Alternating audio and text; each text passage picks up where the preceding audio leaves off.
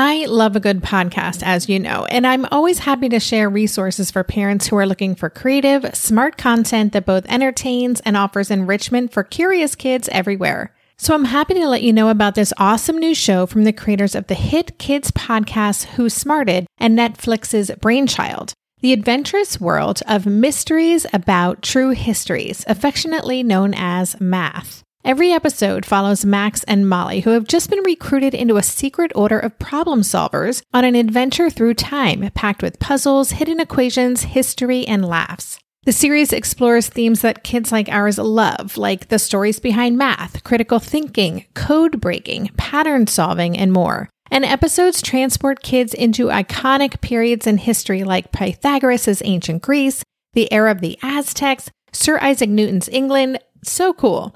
New episodes drop every Thursday and are about 15 minutes long, a perfect length for those car rides, for meal times, for break times, and bedtimes. What I love about this show is that it's kind of like listening to a book on tape. The story is captivating and includes lots of problems listeners can try to solve. The voice actors are fantastic, and the math concepts are seamlessly weaved into the narrative. It's exactly the kind of show Ash would have loved a few years ago, especially during our homeschool years, because finding that perfect blend of entertaining and educating, it isn't always easy. So tune into Mysteries About True Histories with your kids. You can follow and listen on Apple Podcasts or wherever you get your pods. You know, growing up multiracial and at the intersection of a bunch of identities that make it kind of difficult to navigate the world, I've always felt strongly that we should build a better society that doesn't just drop people off a cliff. So how do we need to get there? What do I have at my disposal? Welcome to Tilt Parenting, a podcast featuring interviews and conversations aimed at inspiring, informing, and supporting parents raising differently wired kids. I'm your host, Debbie Reber. This week, I'm talking with Ashia Ray, a neurodiversity rights activist and the founder of the Raising Luminaries movement and Books for Littles website.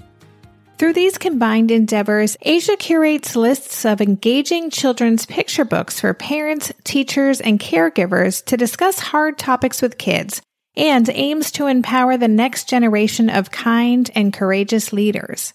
As an autistic, multiracial person, as well as the parent of both neurodivergent and neurotypical children, Ashia's perspective is invaluable and powerful.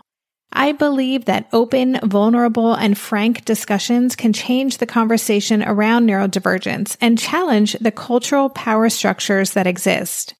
In our conversation, we tackle many hard topics, including the importance of questioning our own biases and assumptions, what it truly means to lift up and support marginalized and targeted members of our communities, why Ashia believes some language surrounding neurodivergence, including the phrase I use, differently wired, is problematic, and what is the Kyriarchy and why it needs to be smashed.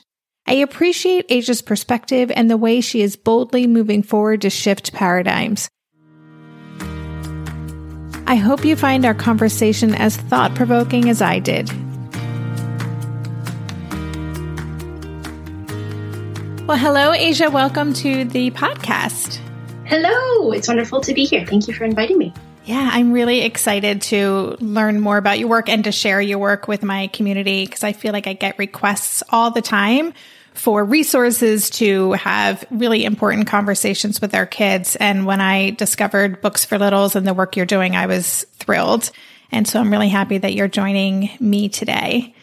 So I would love if you could just take a few minutes and just introduce yourself. Tell us a little bit about your story and how you came to be doing this work that you're doing. Sure. So I run the organization Raising Luminaries, most of which is using children's books as a tool to start talking about difficult conversations with your children, younger children like 0 to 8, because I find that parents get a little bit like tense and frustrated about talking about topics like race, death, sexuality. And growing up, I grew up in the 80s and 90s, which was very like, don't talk about things kind of, don't talk about things kind of time. And we also have parents who have been talking about these things, but they can't talk about them outside of their own families. So making these conversations easier by just, you get the book, you open the book, you start reading this book, and then that naturally kind of flows into a conversation, particularly with neurodivergent kids, because a lot of parents who are neurotypical want to have a face-to-face conversation where they're like, this is how we have conversations. And by kind of doing, it's more of like parallel play. You're reading the story together. There's no expectation, no performance when you're reading a story with a child. So you can kind of read these books, use declarative language, like I noticed that this person is being picked on because of the color of their skin. And it makes it a lot easier, particularly for parents who have never spoken about race or these kinds of more taboo topics, I guess, in some circles.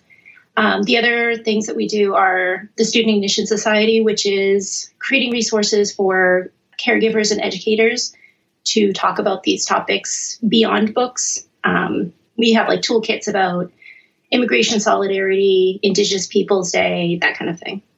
And how did you, well, first of all, just in listening to your answer, also as someone who grew up in the 80s, I think so many of us don't know what we don't know. And so we as parents are educating ourselves and learning. And it's really hard sometimes to know how to start those conversations when it wasn't modeled for us, Yeah. So I was really lucky that I had a parent who was willing to talk to me about anything. So it's that paired with the fact that I feel like there's some level of willing to look at things from an outsider perspective when you're an autistic person. So you're like, well, does that tradition actually make any sense? Does it fit in with the values that I hold, as opposed to just following tradition because we see the crowd doing it? So it's a little bit easier for me to talk about things like sex workers with children, talking about things that a lot of people are like, so this is a really good way for me to model that for other people. Be like, we did it. My children did not explode. Right. Like they survived. They're very happy and healthy. And we have a really good relationship with our kids where they're very comfortable asking us anything. And I think that's from these years of opening up these discussions. In terms of not knowing what to talk about, that's kind of the trick about what we do is, we meet people where they're at. Some people want truck books featuring girls of color, which used to be pretty rare when we started back in 2014. And now we're kind of steadily ramping up on that. But while you're there talking about girls and trucks and people of color, then you click through to the rest of the website and you see there's some other things that other parents are talking about with their kids. Not everyone is, particularly white families tend to wait until their kids are much, much older or just never talk about race. And there's a little bit of peer pressure and seeing that other people are doing it that kind of pushes them a little bit further into their discomfort zone, and being like, oh, other parents are talking about this and my kid's going to be left behind.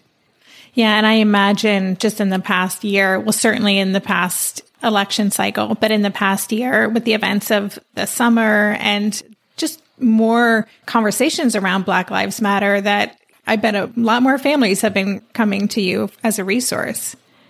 Yeah, it was funny because before 2016, talking about neurodiversity, disability, race, immigration, those kinds of things, I kind of had to slip them under the radar, be like, this is a great book. And also, by the way, they talk about this. This is a good opportunity to talk about this. Now that we've got a much more awareness, not only do we have publishers who are willing to publish about this, because there used to be, Zetta Elliott talks a lot about gatekeeping, where we have people writers who want to talk about this, who are well-versed experts in talking about discrimination, but they can't get past, the publishing industry, which is very white, the librarian and education industry, which is also very white. So we've actually had people seeking out that information, which makes it far easier for us to not only get these people published, but also put the right books in front of them, as opposed to, it was almost like right around 2017, there's you can see almost like a huge change in who gets to write the books. Not most people it's mostly still white people talking about people of color, neurotypical people talking about neurodivergent people. But there's a little bit more of a shift of what we're talking about, as opposed to just white boys going on a hero's journey. Mm-hmm. So you introduced a word to me. You don't know this, but when I was researching Raising Luminaries and your work, this term of the Kyriarchy, I had never seen that word before. And you talk about smashing the Kyriarchy. Can you define that and explain what that means? Yes, I want to give credit to the woman who actually came up with it. Elizabeth Schisler Fiorenza, I think that's how you pronounce it. She was a theology feminist, and she came up with this term that is basically the word for intersectionality. You know, like we have the concept of patriarchy, which is people assigned male at birth and cisgender males tend to have more power. They're presumed to be more competent, and kind of there's this mandate of heaven that they should be in charge because they're more capable. Same thing with being neurotypical over neurodivergent, being white over a person of color. So what we study in particular, because there are organizations kind of like mine that talk about, you have to talk about hard things with kids, but they're very single identity focused. There are people who are like, we have to talk about race with kids, but they're also not talking about, say, fat phobia and sexism. So it kneecaps them, because if we're going to still position one identity as superior to the other, you're kind of shooting yourself in the foot there, because how are you going to disengage people from the entire concept that someone can be more deserving of life and rights just because of how they were born or how they identify? And I can see why they want to do a single narrow focus, because it's far easier. Mm-hmm, mm-hmm. But if we aren't willing to slow down and really examine the biases, even within anti-bias work, all we're doing is basically using other targeted identities as a footstool to empower, your preferred group that you want to boost. So it is rare to find a book that isn't problematic in some way, which is always annoying when someone's like, can you give me all the best books? I'm like, well, mm-hmm. What are we talking about here? So, there's a lot of principles, like you look at like the Black Lives Matters principles, and I think it's Tima Ukun, who has like a white supremacy culture. Like there are practices that we just take for granted, like, oh, this is the way that humans move and progress and learn things. But if you look at these principles, they're all transformative, and they focus on like, okay, instead of quantity and covering everything, you can cover just race in children's books or just disability in children's books, but also you just have to be mindful of the other identities, right? Mm-hmm. And you have to be like, okay, who is missing from this roster of speakers, or who's missing in this panel? Who are we assuming is like the headliner? So I found that basically the easiest way to do it is find the person most impacted by these issues. Like when we're talking about, say, discrimination in the workplace for neurodivergent people, who is more impacted by that? It's going to be someone who's probably transgender, like a Black person. And it's not like you are either neurodivergent or something else. There's always going to be many people who are at the intersection of these identities who are hidden. And it's almost like they don't, like, I hear a lot from particularly white people with a microphone to boost other people being like, well, I just can't find these people. They're definitely out there, but again, there's that gatekeeping issue. Mm-hmm. And luckily we do have resources now. I mean, social media is kind of a dumpster fire, but it has given people who can't afford, say, a domain name for a website, it has given them a boost in getting some visibility. There are still a lot of obstacles. So I think people are just assuming they're not out there because they can't find them on social media. There's still a lot of obstacles in terms of just general abuse that you face for being someone who is generally considered the other on social media. I left social media last year because it's horrifying and mm-hmm. awful. Mm-hmm. But for instance, Pass the Mic on, I think it's Pass the Mic on Facebook. Oh, do they have Instagram too? I think so. Yeah, they have this, this rundown of Black, Indigenous, and people of color who are autistic. And like, you could just go down that list and follow them and learn from them and, pay them if they educate you and compensate them and boost their voices. And that is like a really easy, simple 10 minutes a day kind of action that you don't have to do outside of your home. You can do also while you're raising young children. Mm-hmm. That's great. We'll be right back after this quick break.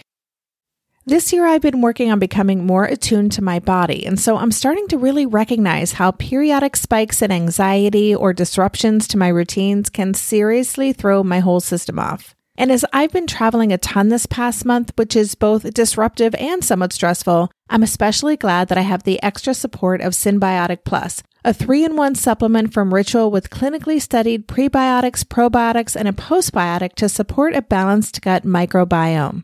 Synbiotic Plus provides fuel to the cells that make up the gut lining to support a healthy gut barrier. And it comes in this very cool minty delayed release capsule, which was specifically designed to help survive the harsh conditions of the upper GI tract for delivery to the colon. The bonus is that the capsules don't need to be refrigerated, so I can easily bring them with me in my carry-on. On a personal level, I love that Ritual is committed to sustainability. They're a female-founded B Corp, meaning they are holding themselves accountable long-term to not only think about their company's financial health, but also the health of people and our planet. There's no more shame in your gut game. Synbiotic Plus and Ritual are here to celebrate, not hide your insides.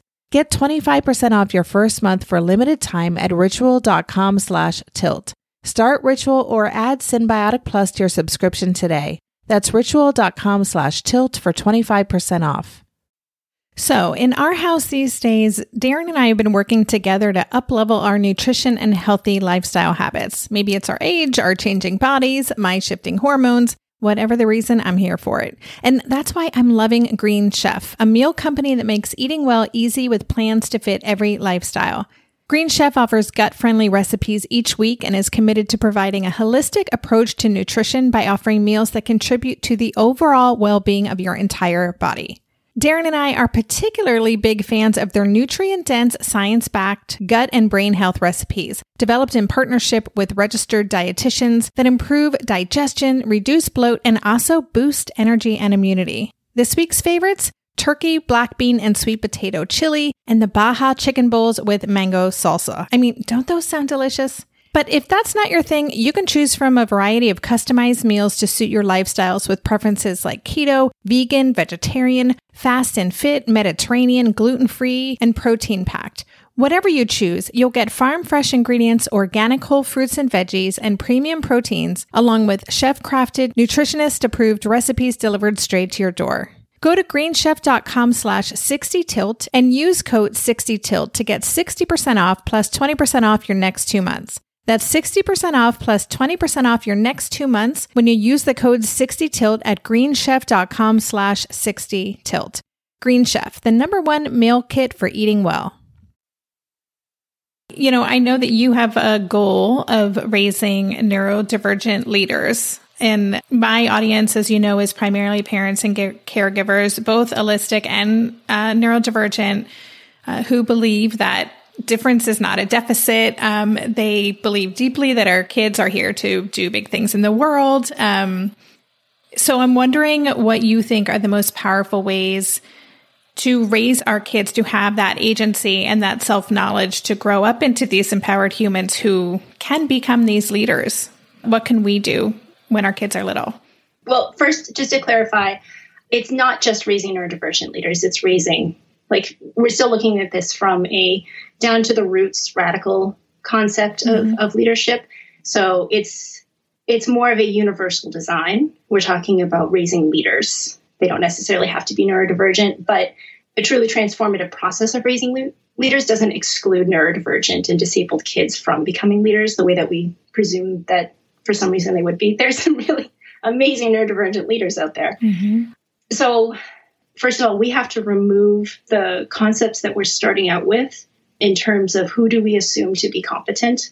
Who do we assume to be the other? So for instance, my kids, right now we're homeschooling during the pandemic, but when they were, the entire curriculum for literature is designed on heroes and basically exceptionalism. They call them classic stories. And by classic, what they don't even realize is they mean classic European stories. So how are we whitewashing things and saying this is the way all things are when we're really saying this is the way one narrow culture defines it? So opening kids up to that is fairly easy using books, right? Obviously, you're going to have a harder time finding books published by and about other cultures that are non-white. But that's a good starting point just to point out to kids what you're told constantly in the media and in school is not actually the only truth, and it's not the only way of being. It's not a superior way of being. So dismantling those basic foundations of how we're assuming all of humanity is, like Grace Lee Boggs talked about, to create the next revolution, the next social revolution, you have to think about what does it actually mean to be human? And we have to question that. Does being human mean leaders are someone who give out commands and everyone follows? Is that what it means to be in relationship with each other? Or are there other ways of seeing it? In non-white cultures, in collectivist cultures particularly, being a leader means someone who gets down into the ground and like lifts everyone else up. So we have to start to question that, and you can't question that until you actually learn from people outside from where you are. There's a few other things that we kind of untangle from there, but that's basically the concept of find out who's most impacted by the challenges in society, those people who are multiply marginalized, presume competence. And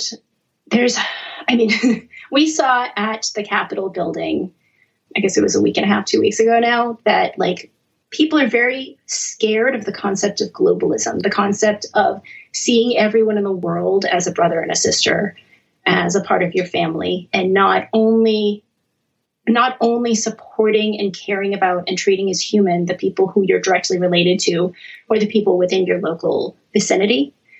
Which isn't to say that hyperlocal work is very, very important. We need to act much more locally than we are, much more deeply with the people around us.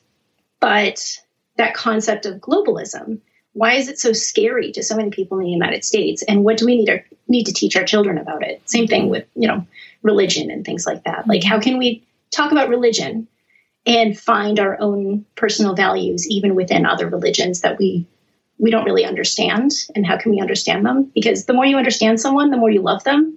And it's really hard not to love someone if you understand them.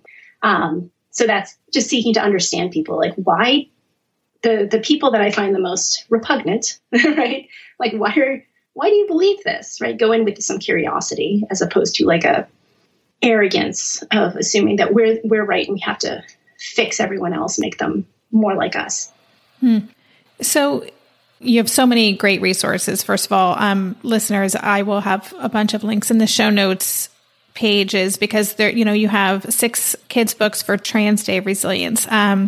You have 6 books for sudden unschoolers, talking with kids about the gender spectrum. There's just so many great resources on there. And you said, this is for really baby through around age 8.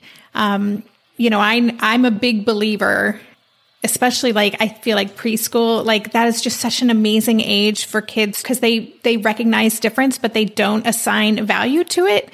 And so I'm just curious to know more about the opportunities for our little kids and why you really focused on this time of life. Honestly, I focused on this time of life because this is what my kids' ages are. Mm-hmm. As my kids are 6 and 8, and as they approach, as the older one is now moving into graphic novels, and I can't keep up with him. He's reading 1 or 2 books a day. And then the younger one, he's aging out of picture books. He's aging out of books that are short enough that we can kind of sum up an experience and really dig deep into conversations over the course of a couple of hours. So the main focus there, a lot of people will tell you they focus on early childhood because that's when bias sets in. And that's true. Mm-hmm. It's more of like I had young children at my disposal and this seemed like the best tools to use. And if my goal is to raise kind children, which my goal was back in 2014, and that swiftly expanded to courageous because you can't have kindness without courage. Mm-hmm. That's just niceness, and niceness is trash. So if we're going to have kind and courageous children, what is the best way to do it? And the best way to raise kind and courageous children is to do anti-bias, anti-oppression work. That kind of just naturally flowed in based on the concept of having a kind kid. I think about the parents who show up to my community, especially I have a Facebook group that's, they may not have even heard the podcast or read my book or kind of get the philosophy behind Tilt. And many of them have kids who've been newly diagnosed and they're grappling with labels. They are identifying, my child is level 1 this or high, functioning labels and all of these things. And so I'm always trying to meet people where they're at and also, introduce actually, functioning labels, the autistic community is very against, and, here are some resources and that kind of thing. I'm just wondering if you have resources or ideas for parents who are listening to this and they're having some light bulb moments and realizing not only do I need to share this stuff with my kids, but I need to do my own work. I need to kind of explore my subconscious biases or just stuff that I haven't thought about. You mentioned the social media campaign of sharing the mic, which I think is great, just following lots of people and people of color, people who are different from who we are, and learning about other perspectives. But do you have other just ideas or thoughts about how parents can start doing the work themselves so they can show up in a better way for their kids? Yeah, so there's a few different ideas behind that. One of the reasons that we focus on books and young children is because within our society, particularly for people who identify as women and mothers, there's this expectation that you do not do anything for yourself. You only do something for the betterment of your children, and you're somehow selfish or evil or something if you pee with the door closed. So if we can only do so much, like, make sure to take care of yourself, parents, and like that just doesn't work. You can shame people, you can give them affirmations, but that's just trash unless you give them the resources to actually do this work on their own. So where people are at is they want to raise leaders. They want to raise kids who are going to be able to survive in a new economy and a new way of being. And there's a lot of fear there because everyone's worried that their kids are going to fall between the cracks in that expanding wealth gap. So if we get people where they're already looking for resources. And children's books are very quick resources. Like a picture book doesn't take that long to read. So we're meeting people where they're at, and the entire secret, like, honestly, I'm just going to give you away the secret. It's not about the kids and it's not about the freaking books. That's why it gets a little annoying when people are like, tell me about the perfect book. Like, no, it's not about the books. It's about, by educating our kids, we're educating ourselves. Like, if we're going to open a book about how sex workers deserve dignity and life, it doesn't matter what we do for a living. We're still humans. And you tell people, like, all the other kids know about this. All the other kids are talking about sexuality, but you have to talk about it with your kids. And then you just have to cram it, right? Like, you have to go on Wikipedia and learn some stuff. And you have to, like, just read the process of reading the book together with your kid and discussing it. And that's a very relational, the approach right now in our schools is there's a person with all the information. They relay it to the younger people who have less power. But that's not how actual learning really works. So right now we're homeschooling, and my kids mutiny and take over the class maybe 3 out of every 5 days. And that's totally cool because it doesn't matter what they want to take over the class and teach me about. We create conversations and we generate information, we're not just making stuff up. We generate questions that we can go seek together. So by the process of doing this work, parents and caregivers are just kind of forced to learn about this work because you don't want to raise a bigot, right? I don't think anyone wants to raise a bigot. It's people want to raise kids based on their own personal values. And foundationally, as humans, we're social creatures. We want to raise children who can engage with society. And to do that, we need to teach them something. And to do that, we need to come along with them. And that's also the transformative education. It involves intergenerational learning and support. So that's just kind of come a little bit naturally. Not saying that parents don't have to step a little bit outside of their comfort zone as well. But, there are these studies on influence. And if you get someone to sign a petition about, like, I care about the climate or whatever, you come back a week later and you say, would you be willing to put this billboard in your lawn that says, hey, slow down when you're driving to keep, the streets safe? And people are much, much more likely to say yes to that if we kind of plant it in their mind to care about other people, to care about the climate, even though it's a different issue. So it's going to be very difficult to start to identify yourself as someone who picks up a book about anti-racism, reads it, and then the next time you see a march that's happening down your street, or next time you see legislation that needs support, it's going to be very hard. It's going to be a dissonance for people to be like, no, that's not my problem. So just by doing these little itty bitty things, you end up growing. That's the courage element of it, right? You end up growing more courageous because a lot of people don't they see someone getting arrested for a Black Lives Matters protest, and like, I could never do that. I'm not an exceptional hero human being like that. But it turns out that a lot of the people who started out reading these books are the same people 4 years down the line who are putting their bodies in harm's way to protect the most targeted people. Mm-hmm. And it's not something, it just becomes natural. It becomes a part of who you are. We'll be right back after this quick break.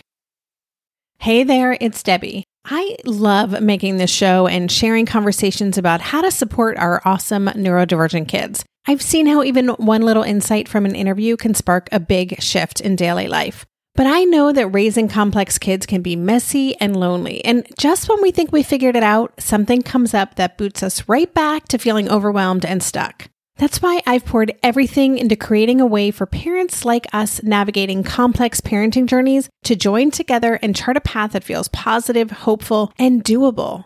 It's the brand new Differently Wired Club experience. In the club, you'll get personal support from me and other seasoned parent coaches, 6 live calls every month where you can connect and get your personal questions answered, the opportunity to learn directly from authors and experts like I have on this show, monthly themes for getting specific and tactical, an exclusive private podcast feed, and the best, most generous community of parents. Seriously, these folks show up for themselves and each other, and that right there is really everything, because it's a daily reminder that we're not alone. Our kids aren't broken, and we have totally got this. The recently rebooted Differently Wired Club is on a brand new platform with its very own iOS and Android app. It is such a great space. However you learn, whatever your style, no matter the ages, genders, and neurodivergent profile of your children, the Differently Wired Club can help you cultivate the positive shifts you're hoping for. Join us today by going to tiltparenting.com/club. That's tiltparenting.com/club. I hope to see you on the inside. If you like this show, there's a decent chance you'll also enjoy the Shameless Mom Academy. Hi, I'm Sarah Dean, the founder and host of the Shameless Mom Academy. The Shameless Mom Academy is a podcast for moms that centers moms more than it centers your kids. I'm not going to teach you how to make baby food or how to make your 3-year-old or 13-year-old stop having tantrums.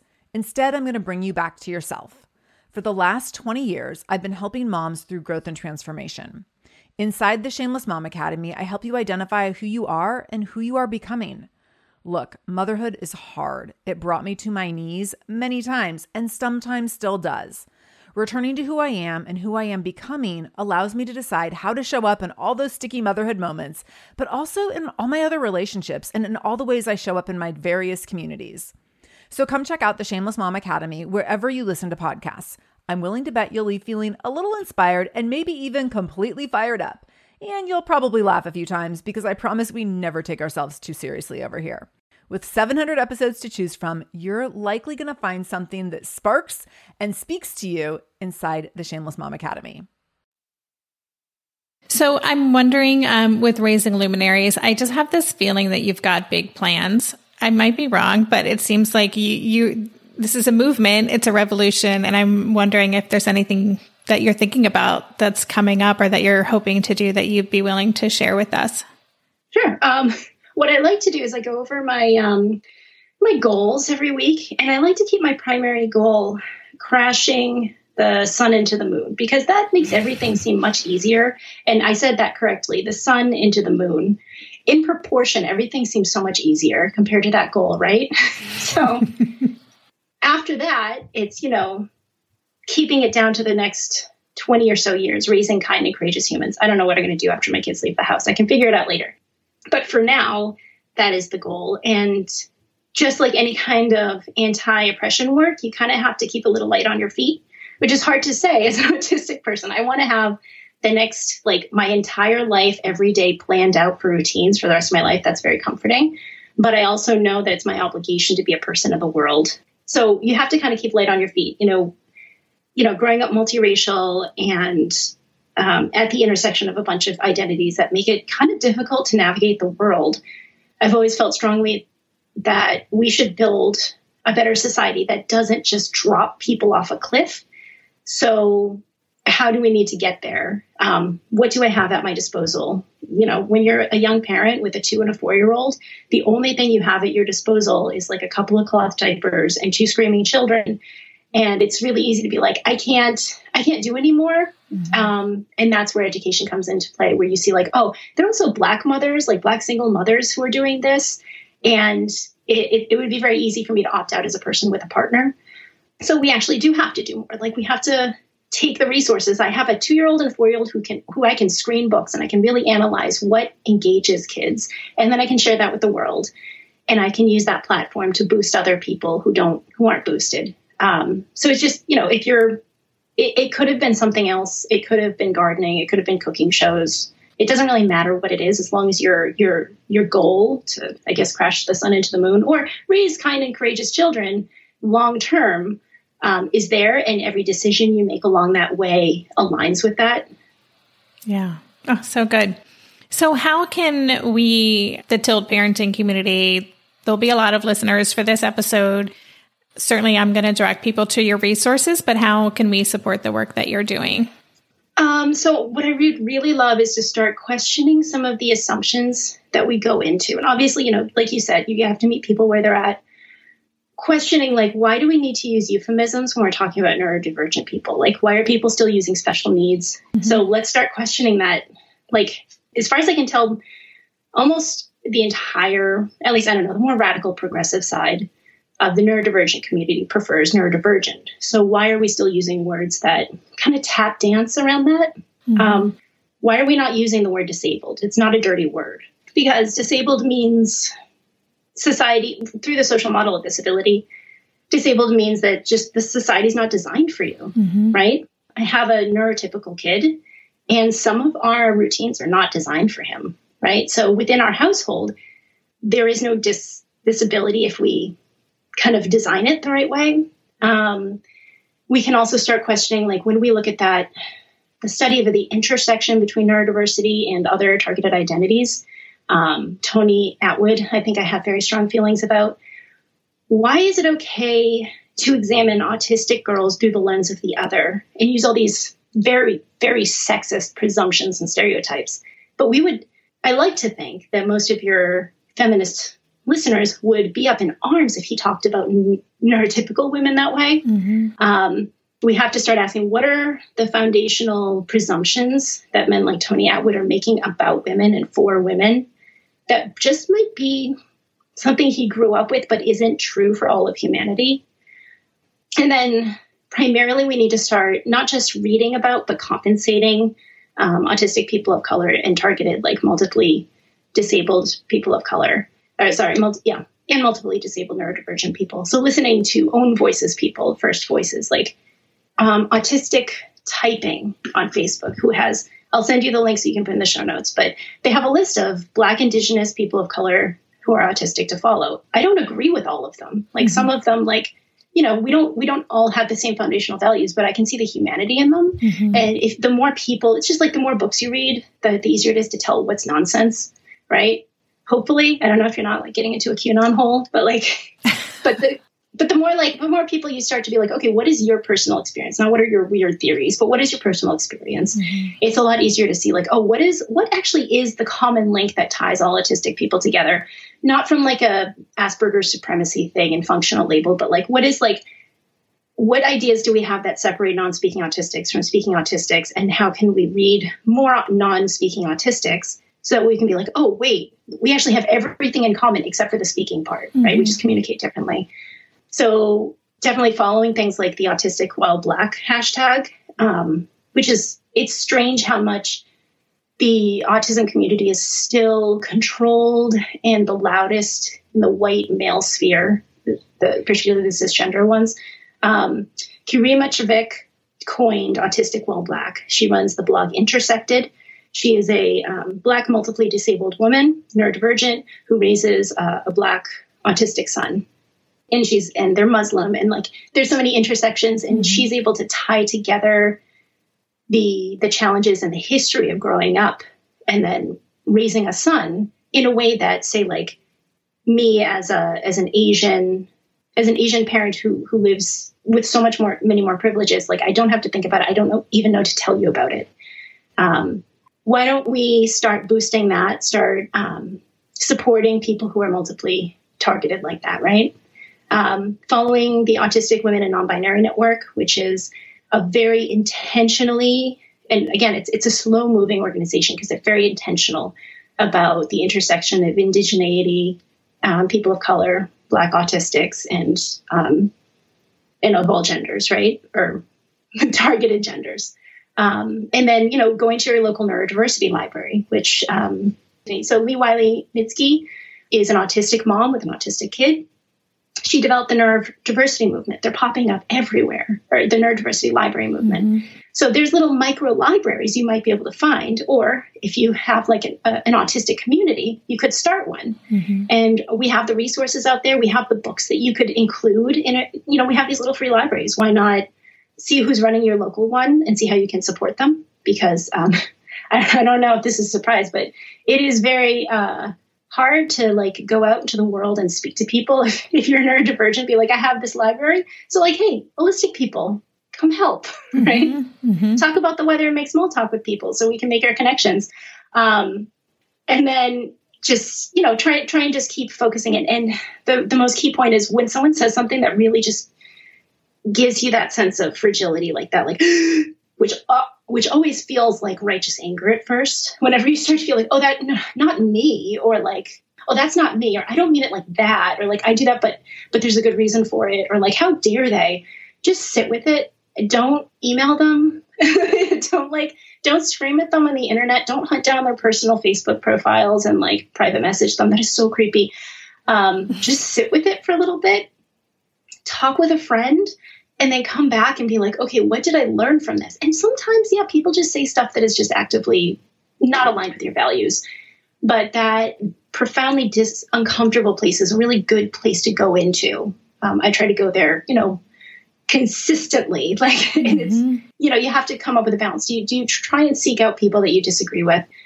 But you really have to sit with that discomfort and not put that discomfort on the people who are most targeted, mm-hmm. and then just keep following that person, because it's not the people that you completely agree with that you're going to learn from. So good. And yes, such a good reminder to lean into that discomfort. And I mean, our bodies give us information all the time. So when we get that hit, that feeling, that's a sign to pay attention. And there's something worth exploring here, right? Yeah, it's like a vaccination, right? There's pain, but it's a good, you're like, oh, this is a good thing. Like, mm-hmm. This is my body learning, this is my brain learning how to deal with pain. And, if you, to get a little bit Buddhist about it, like we're discussing with our kids, like there's pain and there's suffering, and those two do not have to be intertwined. Like you can be profoundly uncomfortable and feel the pain watching George Floyd being murdered, and you can still learn from that, and you can send that back out into the world in the form of action, like mobilized action, instead of just wallowing in the pain and feeling bad. Mm-hmm, mm-hmm. And that is a directive for people who are not Black, by the way. Mm-hmm. Black people can process that however they need to, but it's important that we don't appropriate that pain. And I see that a lot for the autism warrior parents who are like leech enamying their kids and supporting Autism Speaks. Like you have to not appropriate your children, and instead of outing them into the world and talking about them and kind of not profiting financially, but profiting socially by having a child with a targeted identity, instead of appropriating their challenges, be like, okay, what can I do to be an accomplice for you, right? Give them as much agency as possible early on. Mm-hmm. And also don't just assume that they're incompetent and if they're incompetent now, they're going to be incompetent later. Like there's this assumption that neurotypical kids will grow. Like just because they eat with their hands now doesn't mean they'll eat with their hands when they're 20. But we don't make those same assumptions about autistic and neurodivergent and disabled kids, which is very bizarre. Mm-hmm. Mm-hmm.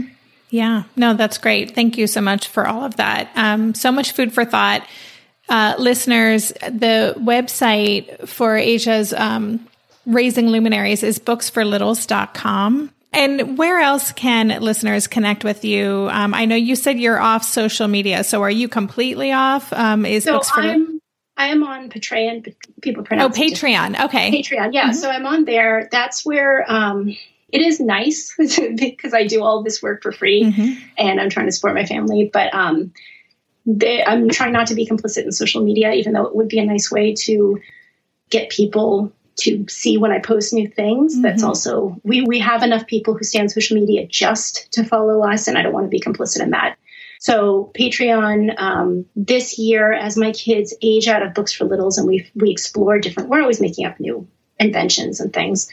This year we'll be exploring newsletters, maybe a podcast, ridiculous cooking show. I don't know. All of the above. Yeah, right. Like the point I want to make is this doesn't have to be limited to just books. So we're exploring all kinds of things this year, and that's going to be something that I keep people updated on over in Patreon. Awesome. Well, so listeners, please check out the show notes page. I will have links. There's so many wonderful resources on Ashia's website, so many book lists. I kind of got lost exploring them all. It must be a lot of work to curate these lists and do all the research you do. I'll have links for the Patreon as well, because that's another way to financially support the work that Ashia's doing. And I just want to say thank you so much for this conversation. Really grateful that you took the time and kind of walk us through all this, and just for the work that you're doing in the world. Thank you so much. Yeah, thank you. You've been listening to the Tilt Parenting Podcast. For the show notes for this episode, visit tiltparenting.com/podcast and search for this conversation. If you like what you heard on today's episode, I would be grateful if you could take a minute to head over to Apple Podcasts and leave a rating or a review. Thank you so much for helping us stay visible so people who would benefit from the show can easily find it. If you want to support the show and help me cover the cost of production, please consider joining my Patreon campaign. To support the show, just visit patreon.com/tiltparenting. Lastly, if you aren't already part of the online community at Tilt, I invite you to sign up at tiltparenting.com on the box in the bottom where it says Join the Revolution. Every Thursday, I send out a short email with a quick note from me, a link to that week's podcast episode, and links to 5 stories from the news that week that are relevant to parents like us. Again, you can sign up and learn more about Tilt at www.tiltparenting.com. When it comes to raising kids, there's so much to consider. Things like, what do we feed them? When do we feed them? How do they sleep? What does it look like to raise kind kids? How does their nervous system work? How do I keep myself calm? What are my triggers? There's so much that comes into play, and we are distilling all of that information for you at Voices of Your Village podcast, where we bring experts in the field of early childhood and education and psychology and across the board so that you don't have to comb the internet for information. You get to show up and hang out and have shame-free, judgment-free conversations and insights into what it looks like to raise kind, empathetic, emotionally intelligent humans. I'm Alyssa Blask Campbell. I have a master's degree in early childhood education. I'm a mom of 2, and I am walking this journey right alongside you doing this work. Come hang out with me at Voices of Your Village, and we can dive into real conversations with actionable tips.